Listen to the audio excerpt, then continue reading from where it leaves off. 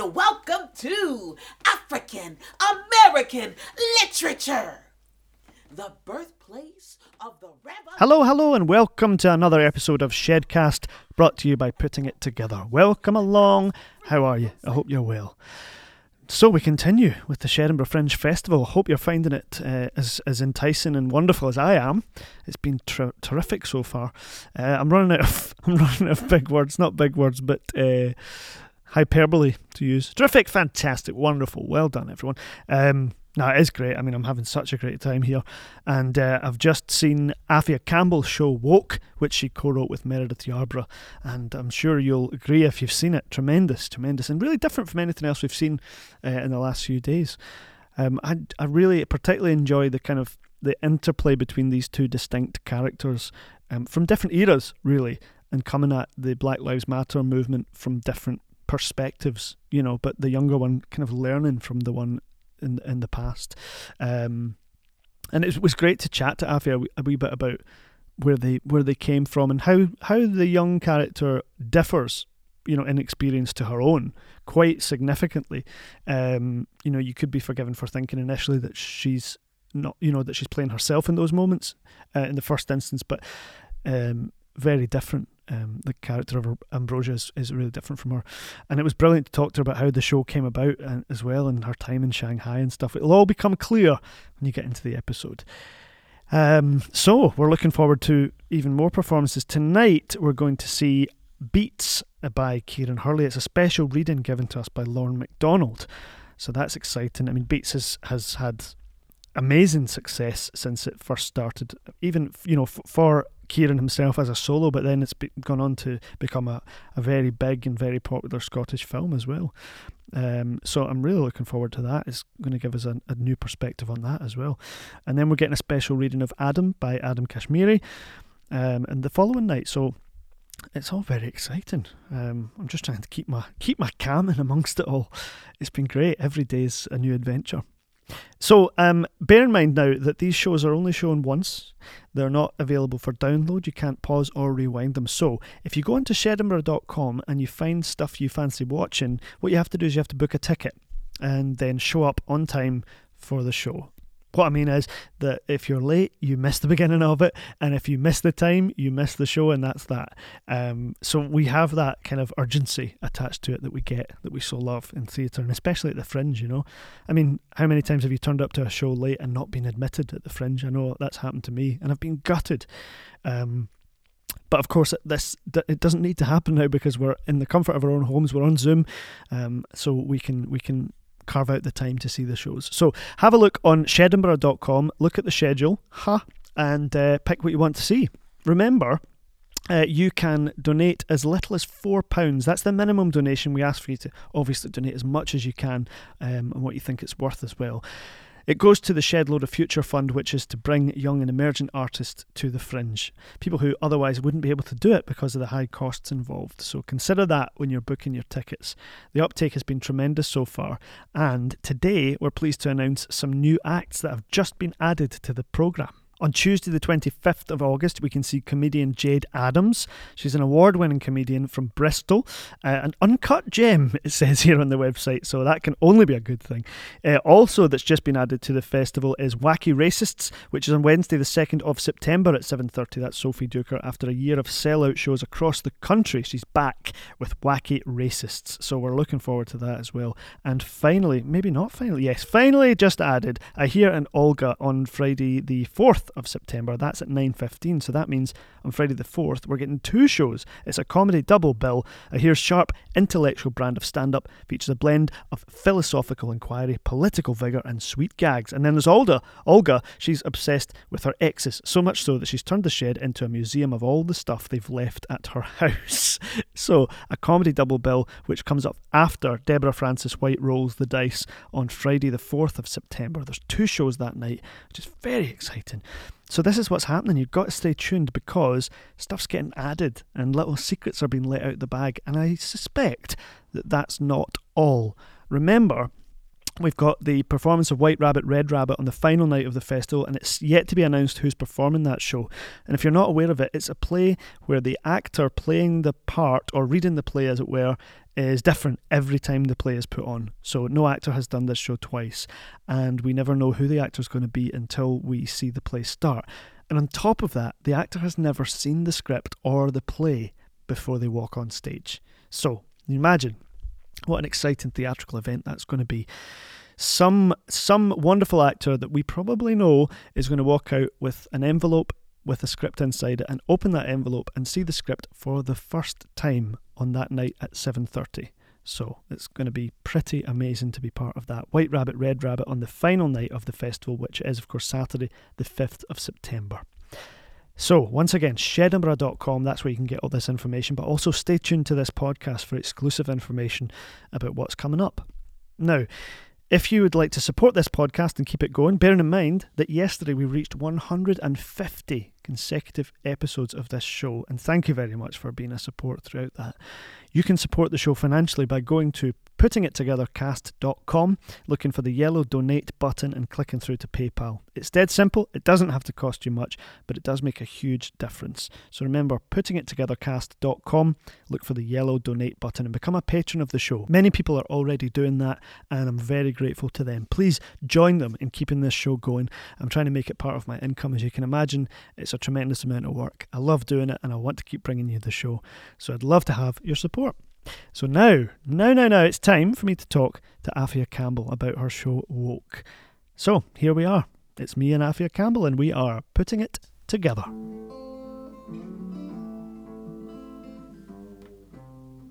My heart is rushing fast, my blood is turning black, my feet can't move fast enough. So you did it. I did it. I did it all. How different is it doing it in the wee shed? Very, very different because, just kind of performing the piece and putting all of the work in with my fabulous director, Caitlin, like doing all the physicality stuff. You know, it's obvious that had in mind that we're playing to like this large audience. So to make it smaller and think about like for the camera, I'm like, oh, are my eyes doing something weird? Is my face like looking too big? The eyes, I get that as well. You suddenly realize your gaze is all over the place, and you can kind of get away with that. Yeah. With the distance, can't you? Yeah, exactly. And I think especially like having done it so many times, like you kind of have a place, obviously, no matter what theater you're in, you know, it's always, the TV's always here, Trey's always there. Like, it was just really, different to do it in the shed and knowing that they're not so far away, they're just right there. But it gives it that intimacy as well, which I've been enjoying. Yeah, I really enjoyed that, being able to bring it down, and I guess also realizing that there's parts of it that are really intimate, like Asada's pieces. She is like kind of doing it more confessional like kind of thing because she's the teacher in the piece, and she's teaching Ambrosia about this journey. So it should feel more intimate and confessional. So that was really nice. Yeah, we get closer to the kind of intimacy of her character from way back. Yeah. So these two, where did they come from, and how are they related to you, do you feel? I guess I don't know. I feel like, I don't know if I could say they're related to me in some way. There was a point where I was learning about Black Lives Matter and that journey. I wasn't naive like Ambrosia, but there was a time when I was learning about it because all of that was happening when I wasn't in the country. I was living in China at the time. Oh, okay. And so all of those images, the really famous images, you know, with the guy in the fire and the tanks, and I was seeing all of this, and I had been away from China. I'm away from America at that point about 4 or 5 years. So, oh wow, to see all of this change happening whilst abroad, I didn't really know what to make of it. I'm like, what's Black Lives Matter? Like, what is America this bad? Like tanks are going down the street. Like this is what America's become. And so I guess it was really important for me when we were working on it to have that character who's having this journey and kind of educate the audience, because I'm sure that there were people who were looking at those images and thinking, well, that's what it is. We need those tanks. We have to keep civility. And Ambrosia's dad, he says all lives matter. And how common do you think that is in in America now? You can go on YouTube and you see Black Americans saying those things, and you see. I distinctly remember a friend of mine talking about this police officer who she was seeing for a while, who was, like, oh, Black Lives Matter, just a bunch of terrorists and militants, and he was Black, and he was just like, they don't have any like message and blah blah blah. So there are, I'm hoping they're not a huge amount, Sure, but they do exist. But that's not your experience in terms of your family or anything? No, not at all. My dad's a lawyer, and so and my mom's a teacher, and we were always, kind of brought up to know like our rights, but I didn't grow up with this fear of the police, right. Which I didn't realize until kind of later in my life that I just didn't. When police pulled me over, it was just, oh, do you have a problem? Like, what's up? Like, I would talk to them like that. Like, why are you stopping me? It wasn't like, oh, sorry, sir, or whatever. And I remember a friend of mine, like later in my life, like saying, oh, this Black man was saying, oh, when they pull me over, I'm really polite and blah, blah, blah. And I was really confused by that. Like, why would you be polite if you didn't do anything? Like, so you weren't given that set of instructions by your parents or anything? This is how you need to behave with the police or anything? No, I wasn't. And I think it was kind of the privilege of having a lawyer as a father. Okay. Who always told me what my rights were, and that I knew that if I ever got into any trouble, he would always help me. So I had no reason to fear the police or fear the criminal justice system. So that's probably a fairly unique position to grow up in as a Black person in America, isn't it? Yeah, I think so. Definitely. Yeah. And it wasn't one that I realized until, like I said, like much later in my life, when I was reflecting on like my childhood and my experiences with police and thinking about, oh yeah, I never did have that fear of police. So yeah, it was a privileged position to be in growing up. And did you grow up in Missouri? No. I grew up in Florida, in Sarasota, Florida. And my family, we were the first Black family to move into our neighborhood. And so it was, I guess I was really young and I didn't realize a lot of the things that were happening. Yeah. Like, I remember later on that, like, riding my bicycle and seeing like KKK like spray painted on a stop sign, and like the South will rise, and hearing my parents talk about when we first moved there, like the cops would follow them home, and then when they found out my dad was a lawyer, they stopped. But going down the street to play with the little girl and her saying, oh, we have to play at your house because Black kids aren't allowed in our house, and wow, and just thinking, oh well, I guess we'll just go play at our house then. But that's like in the 1990s? Yeah, that was in the 90s. Gosh, unbelievable. And then after that, did you know of more Black families ending up living in the neighborhood? More so. Eventually. Yeah, eventually. Mm-hmm. Yeah. And how old were you when you went to China? I was 26, I think it was. Yeah. Okay. 25, 26. Yeah. And what was it brought you there? I got a job teaching drama at an art school there, and it was in the middle of the financial crisis when everything was falling apart in New York. So I fled to China. Okay, so you had been in New York before that? I had been in New York. Right. Yeah. And had you worked and trained there?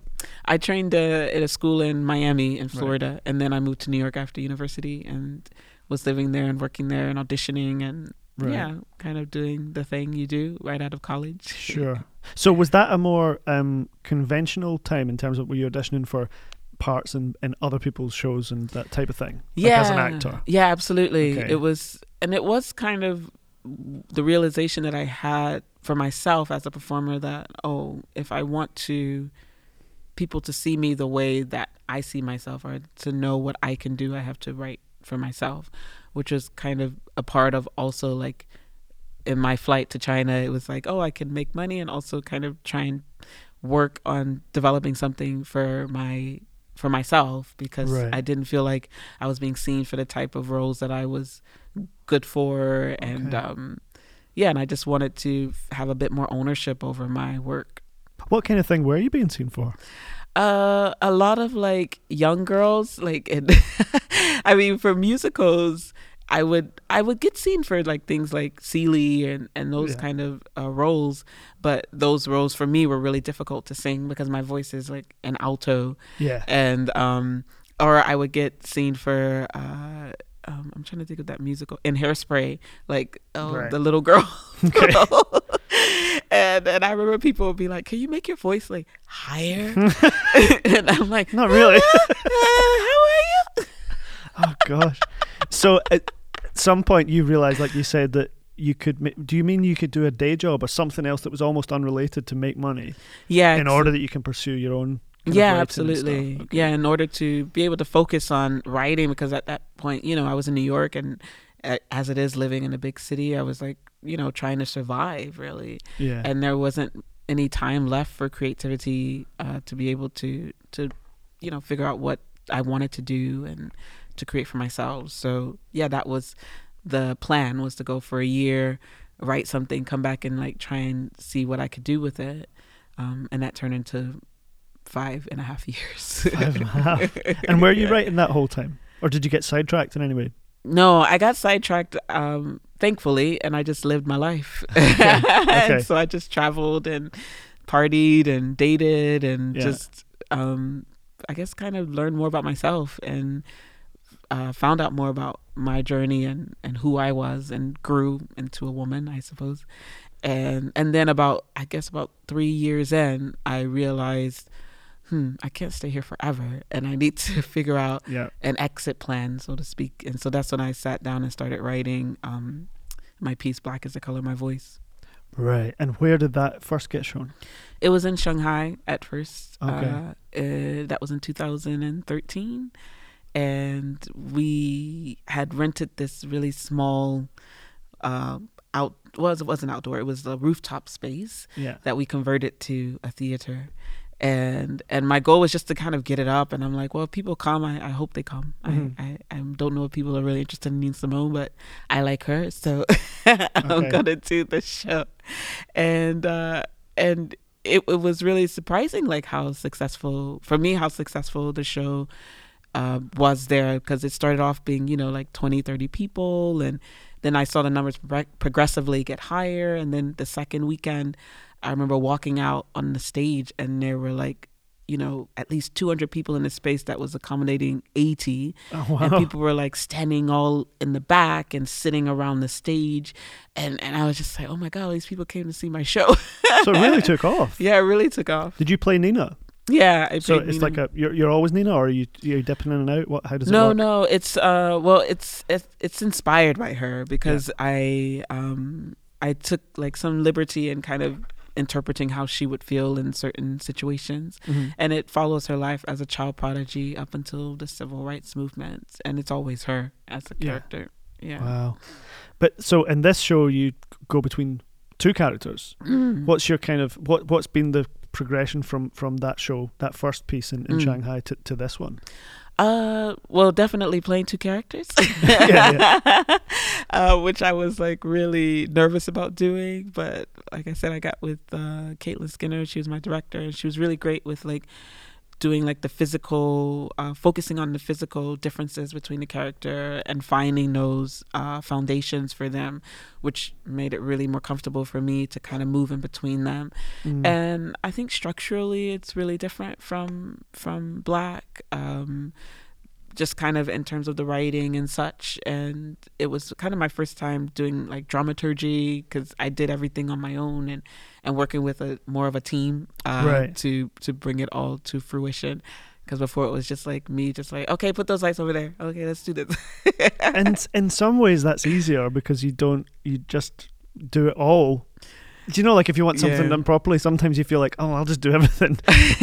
But then it's richer, isn't it, when you bring on these Oh other no, people? it's much richer. Yeah. I prefer to have other Really? people. Yeah. Absolutely. I think there's something to gain from having other creatives who bring their insight, because they give you another point of view that you might not have thought about, Sure. especially I guess in terms of like bringing the story together, and like working with Caitlin throughout the script, and like realizing, oh wait, and the questions that she would ask, and thinking, oh, I didn't think about that, or yeah, that doesn't make sense, or this is, it just made the piece better, I think. And I was really happy doing it that way. And you work with another writer as well. Yes, I worked with my friend Meredith Yarbrough, And also another friend of mine, her name was Alto Laster, because her piece, I got introduced to Asada Shakur from her senior project, because we all had to write one-person shows for our graduation in college. Okay. So she had done about Asada Shakur, and I got introduced to Asada through her piece, and I always really loved her piece. So when it came time to kind of working on this piece, I took that piece as a foundation for Asada. And then Meredith and I had worked together. She lived in China as well, so we had done some projects together in China. So she was in America, so we were working via Skype. Okay. Which we all together. do all the Yes, time now, exactly. of course, yeah. But it was just great because I would go to sleep and then I wake up and there'd be like new drafts and she'd be sleeping. And, so good. Yeah, so it was great. And then we just would talk in the afternoon about like, you know, how to move forward with the script. And it was great, like kind of being able to work with her and work with another writer and bounce ideas off of it, and it moves a lot faster. Yeah, it does, doesn't it? I mean, sometimes I always feel like you're always the sum, more than the sum of your parts, if it's the right person. Yeah, I mean, absolutely. if it's not the right person, it can be the opposite, but Yeah, it's good if you get that team going. Yeah, we work really well together. So who knows? We'll see. Yeah. So you were saying it's 3 years ago. Was it yesterday or today? 3 years ago that you got the French first 3 years ago yesterday. Yeah, then we Wow. got the French first. for this show. For this show, for Woke, yes. Brilliant. Yeah, it was my first French first, so it was great. I mean, unfortunately, I wasn't there, but Oh, you weren't there? no, because my sister got married, and she and I are really close. We talk every day, so she was just like, "You have to be at my wedding." So Of course, yeah. after my performance on like the 18th or 17th, I flew out, and then flew back out like right after her wedding, and arrived in Edinburgh the morning of my afternoon show that I had to go back on. So you had one day off and you managed to go back to the pretty States for much. that. And you missed receiving your French I first. missed receiving the French first. Oh, God. So what's been happening since then? Because this show's been, that's when this show originated, was first seen. Yeah. What have you been doing more recently? Surviving COVID. Yeah, like me. And yes, exactly. And just kind of trying to figure out like what my next piece is going to be and what that would look like in, post-COVID theater world. But staying busy, like I'm always kind of keeping my ears and my eyes open to new ideas, and I always like to ask questions, and if those questions keep accumulating, then I'm like, maybe I can make something out of these questions. So Sure. Where are you based? in Edinburgh. Oh, you're based in Edinburgh? Yes. Okay. I moved here 2015. And was that because of being here at the Fringe and then feeling it? It was a lot of, yes, it was a French, and then I met my partner, Okay. and then it was also the end of a chapter for me. Like being in China, I was looking to leave and kind of do something different. So, the French gave me the opportunity to meet different producers and such, and so they wanted to tour Black. So it all just kind of came together. So I said, all right, let's go to Scotland. Never imagined living in Scotland, but let's do this. And you still like it? I do. Yeah, I do. sweet. It was a big change from Shanghai, but Sure. in a really great way, because Shanghai was really crazy and I loved it. But afterwards, I was like, I need to like kind of come down a bit. A different energy, yeah. Yeah, very different energy. I mean, what's the kind of art scene like there? In Shanghai? Yeah. Oh, I loved it. It was great because at that time, everyone was kind of hiding out in China because there was a financial crisis everywhere except China. Right. So it felt like a renaissance in a way where people were trying new things, and there were pop-up shows all over the place, and there wasn't this fear of like failure, because we're like, well, if it doesn't go well, fine. Nobody ever knows about it. I gave it a go, and then we just try something new and see how that goes. So there was a lot of freedom in that. And I don't think I would have had the courage to write and do one-person shows if I didn't start there, without that fear of like, oh, what if this doesn't go well? What if people don't like it or anything? So I'm always appreciative of that time. That's there. cool. I kind of wish I could have been there. Who knows? I could be way ahead of where I am. I know, it's a different China now, though. I guess, yeah. At that time, yes. Go back in time and come join me. Tremendous. Thanks very much for the show, and thanks for talking to me. Oh, thank you. Black lives matter. Black women matter. Black trans matter.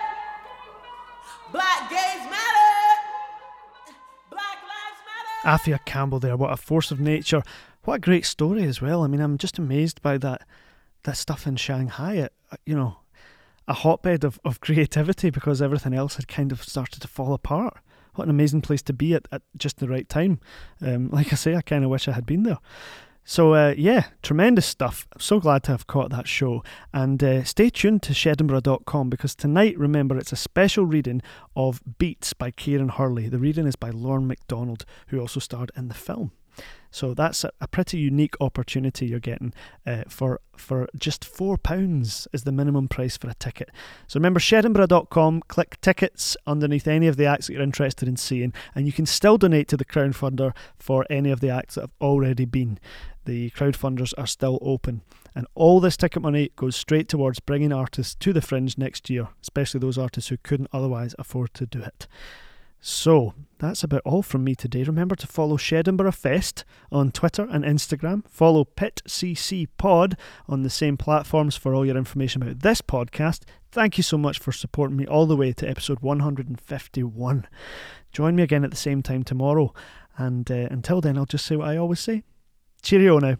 And I know I just wanna be free. I wanna be free.